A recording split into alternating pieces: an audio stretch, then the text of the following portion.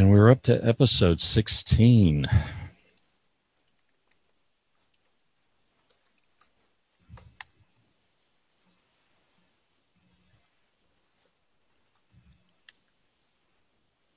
Give it a few more seconds here, and then we'll start for everybody that's kind of standing by and waiting.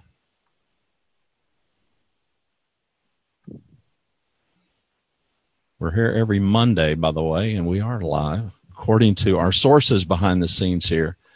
We appreciate you tuning in to this episode of Scale Up Heroes. This is episode 16. Here we are all about bringing you the best minds with the best real-life experiences when it comes to scaling up businesses. Our panelists every week are the heroes that have taken on the difficult odds and are living to tell the tale. I'm your host, Randy Cantrell, coming to you from Dallas, Texas. Our hosts are all over the globe. To our viewers, we want to especially invite you to visit our website, scaleupacademy.io. Today, we're talking about scaling up talent. And so we welcome our viewers. We welcome our guests to the show. I want to introduce today's moderator, Nina Devote. I knew I would mess it up, Nina. I've practiced it in my head. Okay, say it right so I know it. It's Nina Devouge. Devouge. I practiced it, I promise, but I don't speak French, but there's that. So Nina Devouge. Nina is an HR Kickstarter. She is in Singapore. Welcome, and thanks for moderating today's panel, Nina. Thank you. It's a pleasure to be here, and clearly, definitely an honor. So thank you, Randall, and thank you, everybody, for being here. I really want to just introduce my panelists. But before that, just to set some context, too. It takes 4 things to scale up a company: product, a proven revenue business model, sufficient capital, and a scalable organization. Most scale-up or startup founders actually focus on the first 3, forgetting that they need to build a scalable organization. And as a result, the human part of the organization lacks sometimes this much and sometimes this much behind the business needs of the organization. And when it's time to really scale, all these challenges come at one go. So I'm here with my panelists, my colleagues from the industry, Azish from Smart Karma, Georgina from Paddle, Peter from Shoped. Sorry about that. And Zaina from Unbabble to really, tell you a little bit more about what's going on in the industry. So Arzish, maybe over to you. If you can start by kicking off with introductions, my fellow comrade from Singapore. Sure. Thank you, Nina. Pleasure to be here. And I'm really looking forward to participating and contributing to this panel discussion. So my name is Arzish Baki. I work for Smart Karma, which is a Singapore headquartered startup. We were founded in Singapore, and that's where headquarters are, back in 2014. It's been 4 years since then.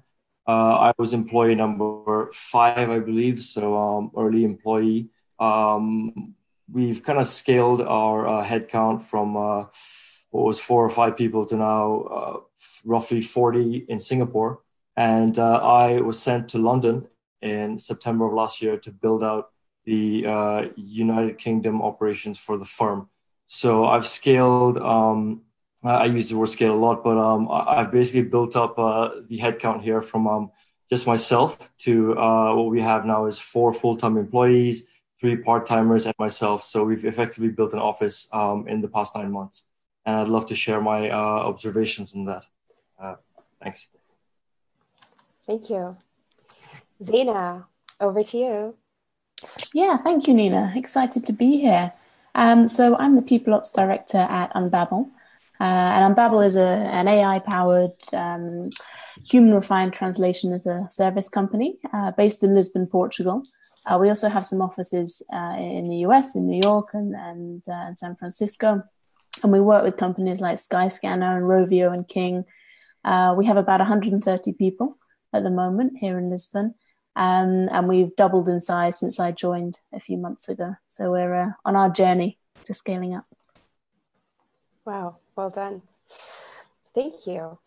Peter from Showpad. Of Showpad, you'll never forget that again. Hi, so I'm Peter.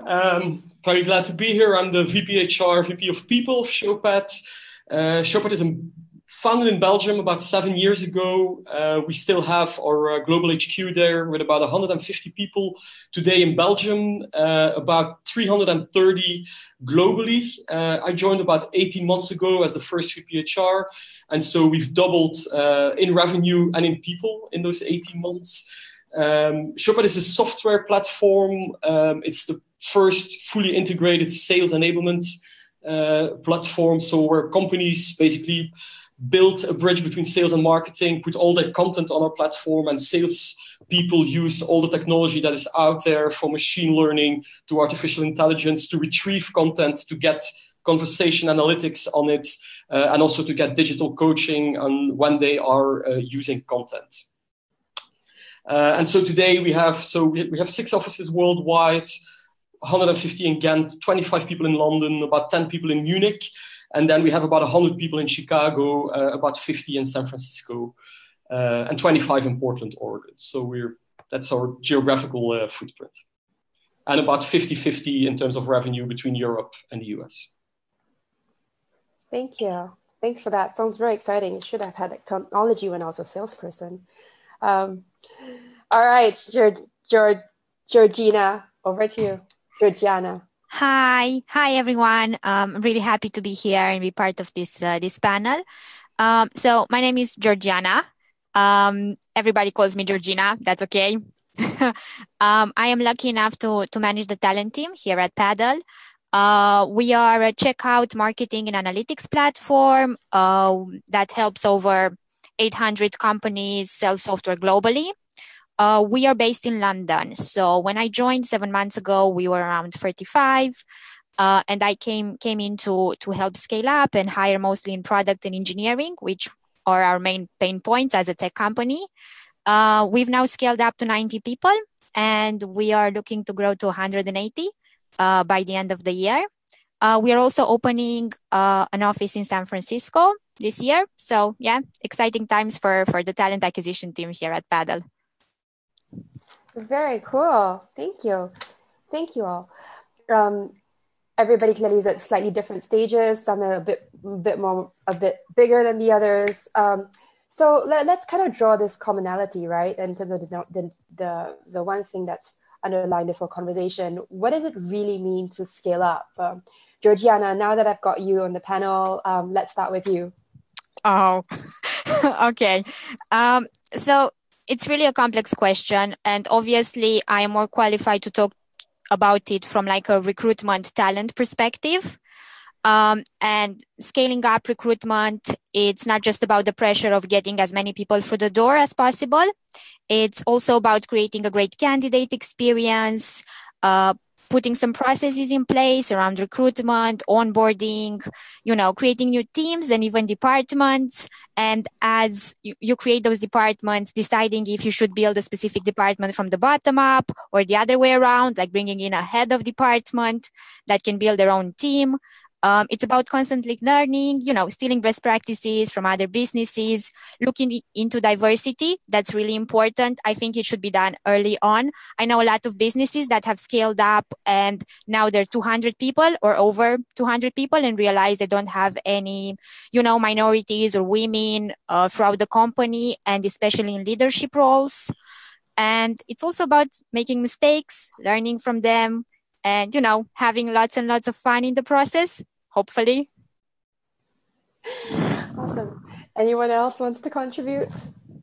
Sure. I think for me, the biggest challenge of scaling talent starts with the fact that I think every successful organization is based on a strong culture. And if you scale quickly, it is very hard to maintain that. And to use a personal stat, I've been 18 months at Showpad, and more than half of the people have been there less long than I have. And what it means is we've hired 90 people this year. We've hired 90 in the previous 6 months. So we have about 180 people over the last 12 months. And just spending sufficient time on, not just onboarding, but making sure that you pass on your culture and your DNA, I think cannot be stressed enough. And so what we do as Showpad, which is a major investment of both time and money, is we bring the whole company 1 week a year together. So we've brought 250 people 1 week to Florida, and we will do that again next year, probably with 400 people, just because there is no other way in getting everyone on the same page. And this is just one aspect of passing on the culture, but to me, that is a key component and one of the biggest challenges when you scale so quickly. I think that's a really good point, Peter, actually. And I think recruitment, Georgiana, you're right, is really crucial when you're scaling a business. But I think the culture is also so important. And I think a big part of that is having a really strong senior management team supported by really skilled managers. And that goes a long way to helping develop that culture as well, I find. I think I think something that Peter said really stood out there. So for us, like I mentioned earlier, we're headquartered in Singapore, but as I'm building the team out here, we make it a point to send every new hire we have to Singapore to spend some time with the team there, because it's crucial that they kind of understand the DNA, the culture that we have in the company at headquarters, where the founders are situated as well. And one of the main reasons why I was sent here to set up the office is because, like you mentioned earlier, to kind of continue to inculcate that same culture, that same DNA into whoever we bring on board in a foreign market. I think it's a very important consideration for any company that's scaling across the seas. Mm-hmm. Maybe one other aspect that is interesting to highlight there is that I think the way you keep that culture is, first of all, so I think ideally your culture comes from your founders and then they need to exemplify it. But also I think their involvement in hiring is super important. And so at Showpad, the CEO, until we were more than 250 people, were still meeting every single candidate. And even today, he still gets the option to see everyone we bring in. And I think that investment is super important, and you can definitely see that reflected in the people we have. And last but not least, also, you need to have the courage to also, when you need to fire if people are not fitting into that culture because they lack some key components. And that's certainly as you grow and you enter more like 200-300 people, that's not always that easy. I mean, Showpad has, for example, be humble as a key value. And when you grow and you bring in very experienced people, some people have lost that along the way. And it takes some courage at times to say, this is not us. We cannot live with that sort of behavior. So. Thanks, guys. Sorry, continue, Georgina. Georgiana, to add to your point, Peter, there is also, around making sure that everyone that joins the company and comes in understands what the culture is about, and also make sure that the people that are within the company understand what interviewing for culture actually is. And it's mostly about, adhering to the same principles. Like you said, be humble. For us, we have learn constantly and be open and transparent, and some other. But the idea is make sure that when your team is interviewing, they understand that they need to hire people that, match the company culture, rather than adding people that are similar to their personalities and like the same things and like to hang out in the same pubs and talk about the same books and go skiing in the winter. Thank you, Georgiana, and thanks all. That's really interesting that you meant that everybody is very clearly mentioning culture as one of the biggest, like the backbone of what it takes to scale up the organization. Now, working with a lot of the companies that I've worked with, the key thing that we found is a lot of people don't define the culture until it's too late. And by then, a lot of the bad habits have already been stuck, if you know what I mean by bad habits. So first things first is, when should we start to define the culture? At which stage? At the very beginning, in the middle? Who should be involved in defining the culture? And second thing, one of the other things that we're realizing as well is, how do we make the culture authentic and real, instead of just something that we want to be, it's so ideal to be humble or to get things done, and but it might not be real, it might not be authentic to the organization, right? It could be just ideal. So two questions. One, it's when should we start defining the culture, and two, how do we make it authentic? Zaina. So I think really all organizations have a culture, even if you don't define it. I think it's useful to try and define it quite early on. And although it's a process that I think HR can help with and facilitate, I think it's something that really has to be led and driven right from the top. So it really needs to have the C-suite involvement and pushing it forward.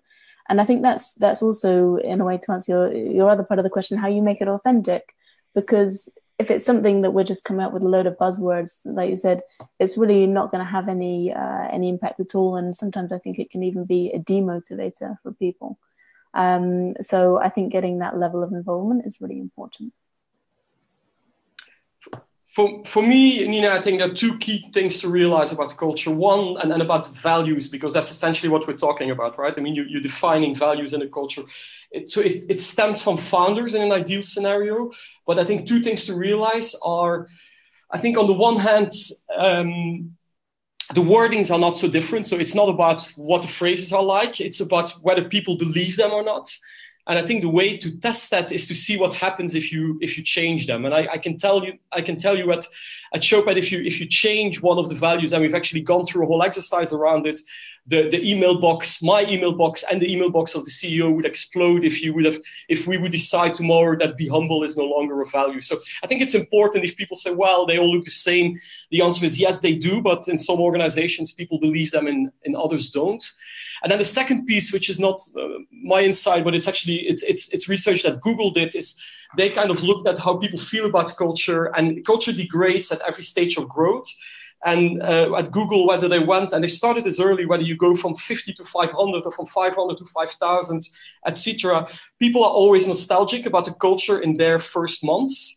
And it's also good to recognize in your organization that culture degrades at every stage, and that you need to kind of update your values as well. And so we did a large exercise, like a bottom-up exercise with the whole company, with the 250 people, about these are our values, and we need to kind of update them and reflect them. And so to give you a very simple example, we had transparency by default as a value at the time when we were a startup, and we were sharing literally everything. And so that became be transparent, which is kind of more like we are transparent whenever it is appropriate. But when you get over 30 million and you have more than 300 people, you actually don't send an email anymore every time someone leaves, just because it's not sustainable. So, but to me, those are two key insights in how culture evolves as you grow.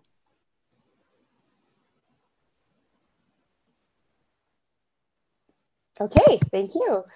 Arzish, did you want to say something? I was just going to say something. It's funny that I keep speaking right after Peter, but I think one point that you guys have kind of touched on briefly is it's very important for let's say the founders and the early employees have effectively come up with a culture and certain values that they effectively hold dear and they publicize. It's crucial for the founders to then, and the early employees, to really lead by example. And I think, they have to really, continue ascribing and also subscribing to these values and behaving accordingly. Because if, at the very top, you have these values and they're not adhered to by the founders themselves, it's a kind of waterfall effect. So that's something we've seen in other startups and I've heard about, but we try very hard to ensure that even our founders are held responsible and they hold those values close to them and they act accordingly. Thanks for that. Now, so you talked about the founders a little bit, and I think it's actually leading a good segue into one of the questions that I had. What are some things which are key non-negotiables a CEO or a founder or co-founder needs to know when it comes to scaling up or about scaling talent? I think one of the most important... Sorry, is that a question for me? Yes, anyone. I take it anyway. I think one of the most important things that I would give in terms of advice is to not compromise on hiring. I think it's really tempting, and we found this recently as well, to when you're desperate just to get bums on seats and get people in, but you're really doing yourself a disservice when you take people on who aren't up to scratch. It really drags the quality of the whole team down. So I'd say that probably is an issue that a lot of people might face. Yeah, I really agree to what you said. It shouldn't be about, lowering the standards. It should be about understanding and adapting to the market and making compromises where it makes sense. And they also need to understand that every company, from the likes of Facebook, LinkedIn, to a 5-people startup, they struggle to hire great talent. It's not just we are a small business problem. We are scaling really fast. We need to hire talent. Everybody out there, and not just in London, it's struggling for talent, both in tech and outside of tech. And I would also back to, I guess, something that I said when we discussed about what's important as a company. It's as a company scaling up. I think they should focus on hiring for diversity at the beginning, as in my experience, this is a very difficult problem to solve while you're, 300 mostly white male company with no women or cultural minorities in leadership roles. You can't fix it afterwards. You've kind of sort of created this white male dominated culture without even wanting to. And it's really hard then to kind of start bringing females in key roles or bringing minorities into key roles or into your teams. I guess it's very tempting to, as referrals programs are in place, it's very tempting for colleagues to recommend people that are similar to them. And especially in tech, it happens to be, and here in London, it happens to be like a male-dominated culture. At least from my experience, we have the lowest rate in Europe in females in engineering. Very, very interesting point there, Georgie, and I see that in London very much. Very male-dominated applicant pool we've seen as well for our firm. A few things I'll add on very quickly. I think the scaling of talent, it's a very challenging affair. On the one hand, you want to add valuable team members. They'll help you achieve your scaling ambitions, and you want to do it quickly.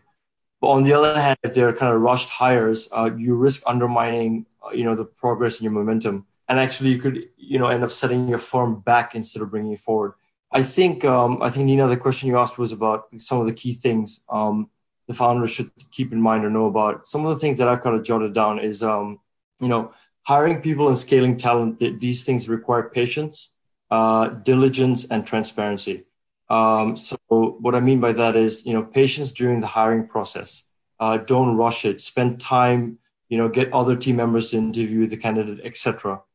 Diligence on understanding the market you've kind of landed into, and also in the approach to identifying and shortlisting these candidates. And finally, transparency when you're posed with difficult and awkward questions by these candidates. Try and be honest and give an answer that you're happy with, as opposed to skirting the issue. Those are kind of three things that I found very useful when hiring candidates or talent while scaling. Very helpful. Thank you.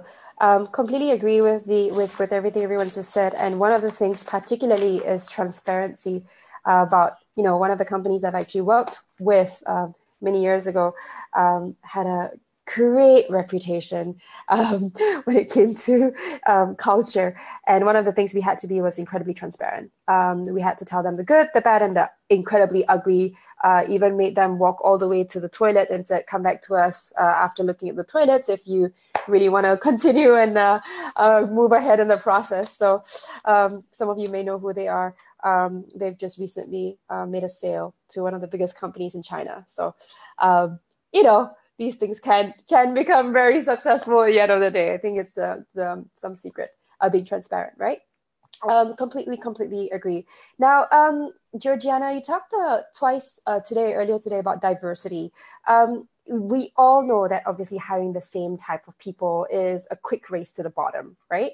So what are some of the challenges surround being able to create an environment that's both diverse and inclusive, and where people can belong, particularly in the industry that we're in, or in the business that we're in, where you're basically pressure, a lot of pressure is about, driving the revenue forward, growing the business. What are some of the challenges, and how can we mitigate it? So I guess the challenge starts from, getting people through the door to keeping them in the company and make sure that they progress in their career and they're not left somewhere behind and they stay into the role for like 3-5 years and then somebody comes in and steals them away. So I guess it starts from a recruitment perspective. I would say it would be about, doing your due diligence, like removing biases by, language that's biased from job descriptions, from every communication that you have. It can be about looking at, the hiring funnel and seeing what sort of applicants you get and trying to do direct sourcing methods to kind of, okay, we only have like male candidates. Mostly they are diverse, but they're just male candidates. So we should try to outreach to female candidates. It's about organizing events. It's about opening the doors to your company to minorities from different groups or different ethnicities. It's about showing them how you work, being as transparent as possible. I guess it's also about making sure that the hiring managers understand what it's like to manage diverse teams. They understand the challenges that the challenge that comes with that, but also the opportunity, because as a lot of studies show recently, diverse teams are the ones that are actually very high performing. And they need to kind of be prepared and understand that everybody comes from different backgrounds and they have their learning curves and they have their kind of a little bit like specific needs. Like, for instance, for me, I am not from the UK.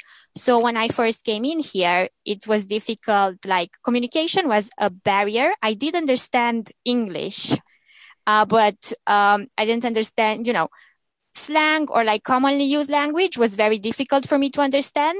And whenever we are talking about something and people were using slang, I would snooze out of a meeting because I didn't understand it. And also sometimes I may come across as direct just because I'm using like a more formal language. So it's about, and it was of great help that my manager understood this and, helped me kind of overcome this and also, helped me feel part of the team as I was the only non-British person of a 20-something HR team when I first came to London. So I don't know, did I answer your question? Yeah.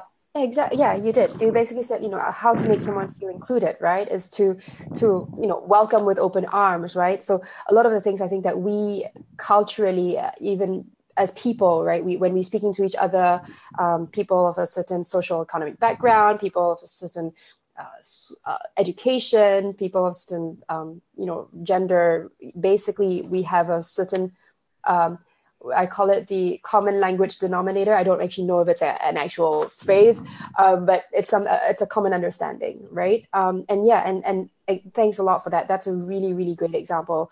Zaina, do you have, or Peter, do you have any more examples around this, how we could potentially create a more diverse, inclusive environment where people feel like they belong within such a high pressure cooker environment?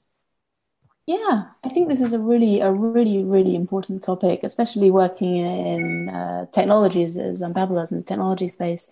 But actually, I wanted to touch on something Georgiana said, because I think it's really important to recognize as well, it's not always just conscious or unconscious biases that influences diversity. I think it's also an acceptance that for some roles and in some areas, there's just a much smaller talent pool in certain groups of people. And as a company, I think it's really important that we recognize that we have a responsibility to try and encourage that to grow, whether it's running courses or open days or the events that Georgiana mentioned. I think that's a really important thing for us to do as well, because ultimately we want to make sure we get the best people, and we want to make sure we have a diverse work environment too. I think from a Showpad perspective, I think diversity of any kind, I think is something that comes very natural to us, just who we are. And I think authenticity is an important part of who we are. At the same time, though, I think it's also important to measure if that sentiment is correct. And so we do engagement surveys, and so one of the statements is in there we're checking in on that sentiment, whether people actually do feel comfortable. We make a statement, Showpad creates an environment where anyone of any background feels comfortable, and then actually to get an objective. It's part of the HR dashboard to see how that evolves, and there is a very small group of people who thinks that there is it's not where it should be, but it is important that even though we have 80 nationalities in the office in Belgium, and I think we have all sorts of diversity, I do think it's still important to keep that sentiment objective and to keep checking in as well. Thank you. Sorry, Azish. I'll just add something very quickly. It's a bit of a funny anecdote. Georgiana, you mentioned, and I'll talk a bit more about the gender aspect here. You mentioned language earlier when you were speaking. So we put out a few job advertisements here in London on the various portals, etc. And I realized a vast majority of our applicants were male. I know this is for a business development role, which doesn't have to be, male. It can be female as well, right? So I was very puzzled by this. And it turns out a friend of mine who's a trained psychologist, she looked at the job ad and she said, the language you're using is actually rather masculine. And so we put it through this little test online where there's a website you can put your job ads through or your whatever you want to put through. And it tells you, how masculine is your ad, how feminine, what are the words, etc. And it was a very, very eye-opening experience because it was a kind of a subliminal thing. So we reworked that ad. We got some consultants who work with us. And effectively what happened is we got a large kind of spike in the number of ladies who applied as well. And I think these are the kind of things we learn as we go along. But I thought I'd share that. That's really amazing, Azish. What website was it? I can't remember. Was it Textio? Probably, yeah. Probably right. Interesting. Yeah, we did it actually recent for all our jobs to see if they're like more feminine or more masculine, and they kind of ended up scoring 90% or above. So we had like a really good score, but it's about like choosing your words literally. So if you use words like nurture a team rather than lead, you get like more female applicants. So you can balance this because it's also about I think Google made this study and they've changed the job descriptions accordingly. It's about not having too many bullet points as required skills, because we women, we tend to exclude ourselves from the application process at the very beginning if we think we don't match most of the bullet points listed there. So especially like for tech roles where hiring managers tend to, add in every technology that they would like that person to know, but it's actually a nice to have rather than a must, because they can, some of them can be learned on the job, especially like working with cloud or with a specific system or tool. So we kind of started doing that, and we started like reducing the amount of things we have as required skills and actually introducing them at things that you can learn here at Paddle. Oh, wow. I didn't know that. I'm learning a lot today. I hope the audience is feeling the same. Talking about the audience, I have a question that I think from the audience that I think is actually really, really helpful and fits in very nicely, because we talked about diversity, inclusion, belonging. We talked about culture. One of the things we didn't talk about was focus, mission, vision, purpose, right? So a lot of the times, like, the founders are the ones themselves who came up with their own mission, their own vision for the future, the next 3 to 5 years, most of the time, right, in their C-suite. So as people in talent and as, a co-founder or even as a head of a business unit, right? How do you maintain the focus on the mission, vision, and the direction moving forward within a scale up when a lot of the mindsets, the mindset of the founders are still focused on what they did in order to survive or to succeed as a small business? How can you help them make that transition to expand their horizons from a people perspective? For us, Nina, this was a very big topic. I think startups at the beginning, they kind of know what they'll do by the end of the day. And as you grow, that needs to become the end of the week and then the end of the month and then eventually the end of the quarter. And so building a drumbeat and building a cadence into the organization was one of the first things I realized when I came in I had to do. And so we've done that through working with a quarterly cadence of setting team objectives and also giving people like individual focus on what they need to do and combining that with measuring team effectiveness and also measuring engagement. And so it's not old school sort of performance management. It's really like a combination of measuring sentiment of teams that are growing very quickly, but also just making sure that everyone reflects every 3 months what they need to focus on and avoiding a little bit that flavor of the week and flavor of the month. Also for founders, right? Just forcing founders to think about what it is they're going to focus on for the next 3 months or the next 12 months. The other thing we have is just from a revenue point of view, we are on this mission of we want to be $100 million company in 2020, and that actually provides a lot of guidance, trickling down, like this is what it means in terms of people and what it means in terms of marketing, and that gives us a bit that longer term perspective as well. But actually creating a drumbeat and a fast scale up, I think is very important. Yes, so that's a very interesting point, Peter. I guess for us, because we are not there at the moment.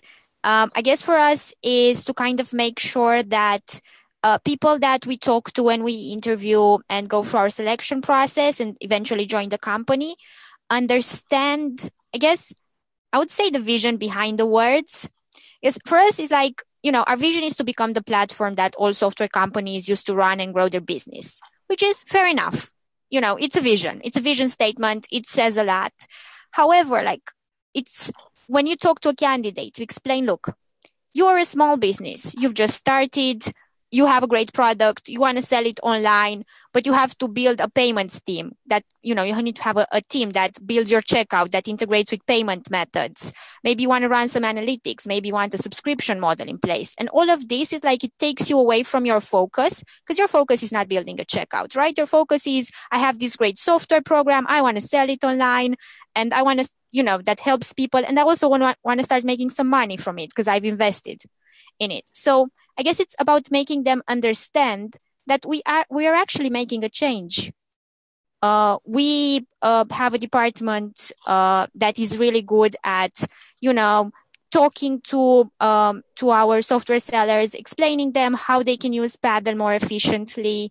And you can see this in the day-to-day, through all departments, from product to engineering to customer support. Everyone is like, okay, let's help the little guy. So I guess it's about making them understand this so they can, because right now it's about also doing a little bit of good within the world. So I guess this is really helpful. And you get those people that are really passionate and really want to work help businesses succeed. And they tell you, oh, I've actually built a piece of software some time ago. And when I was trying to sell it online, I found Paddle. It was recommended by other people. And they said, it's really good and you've helped me out. It's very interesting and it's always fulfilling. And I think a company's mission should be around, also getting that sense of fulfillment that you're doing something other than making money and keeping a lot of people employed. And, using the best practices that you can to, build the products that you do. Thank you. All right. That's very helpful. Thank you, guys. We're probably running towards the end of time. I just have one last question. Now, what advice would you give to a fellow colleague in the talent industry who's currently scaling up their organization? In one sentence.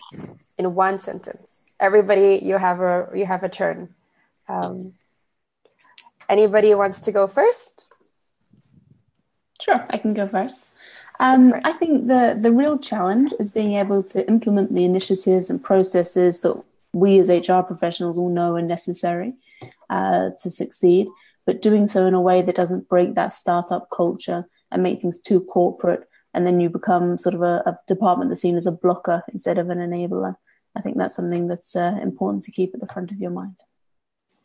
No, I guess for me it would be, make sure you build great relationships with the hiring managers, as trust is really important, especially as you're scaling, and decisions need to be made fast, and be prepared to assume responsibility for these decisions, and also have fun, because you'll be able to literally see the company grow. I'll chime in. From my perspective, I think what I would say is make sure you have built robust processes to guide this scaling, because you want to take the subjectivity out of hiring, and you want to really build a team and trust your processes that you've all signed off on together.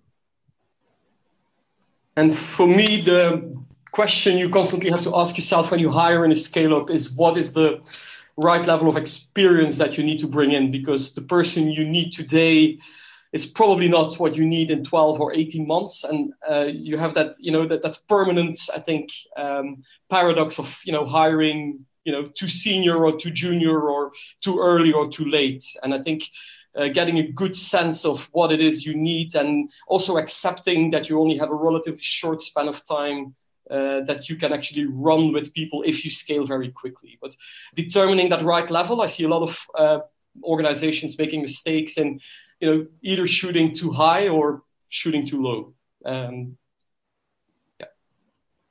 Got it. Thank you. So all in all, if I can kind of summarize this advice, it would be, in a way, draw the organization roadmap to get to the vision, build the robust processes, and understand that for every hire, it is to basically to figure out what problem does this person solve, right, in the short, medium to long run. For HR and for talent, build great relationships and be an enabler to help make the process a much smoother one from the now to the future. Is that right? Yep. Excellent. Okay. Very good. Now, Randy, over to you. Thanks, everybody. We want a special thanks to our audience at Facebook Live. You can catch us every Monday. And thank you to our panelists and Nina for moderating today. We invite you to visit our website, scaleupacademy.io. You can find out more about us and what we do. And if you find these shows valuable, and we hope that you do, that you'll hit that like button and share today's show. I'm your host, Randy Cantrell, and I hope that you'll join us next week. We'll continue our discussion. We'll be talking about scaling up just in a broader view from the C-suite next Monday, July the 9th. Until then, everybody have a great week. Thanks, Randy. Thanks, Nina. Bye. Bye. Bye. Thanks. Thank you all. Thanks, guys. Thank you.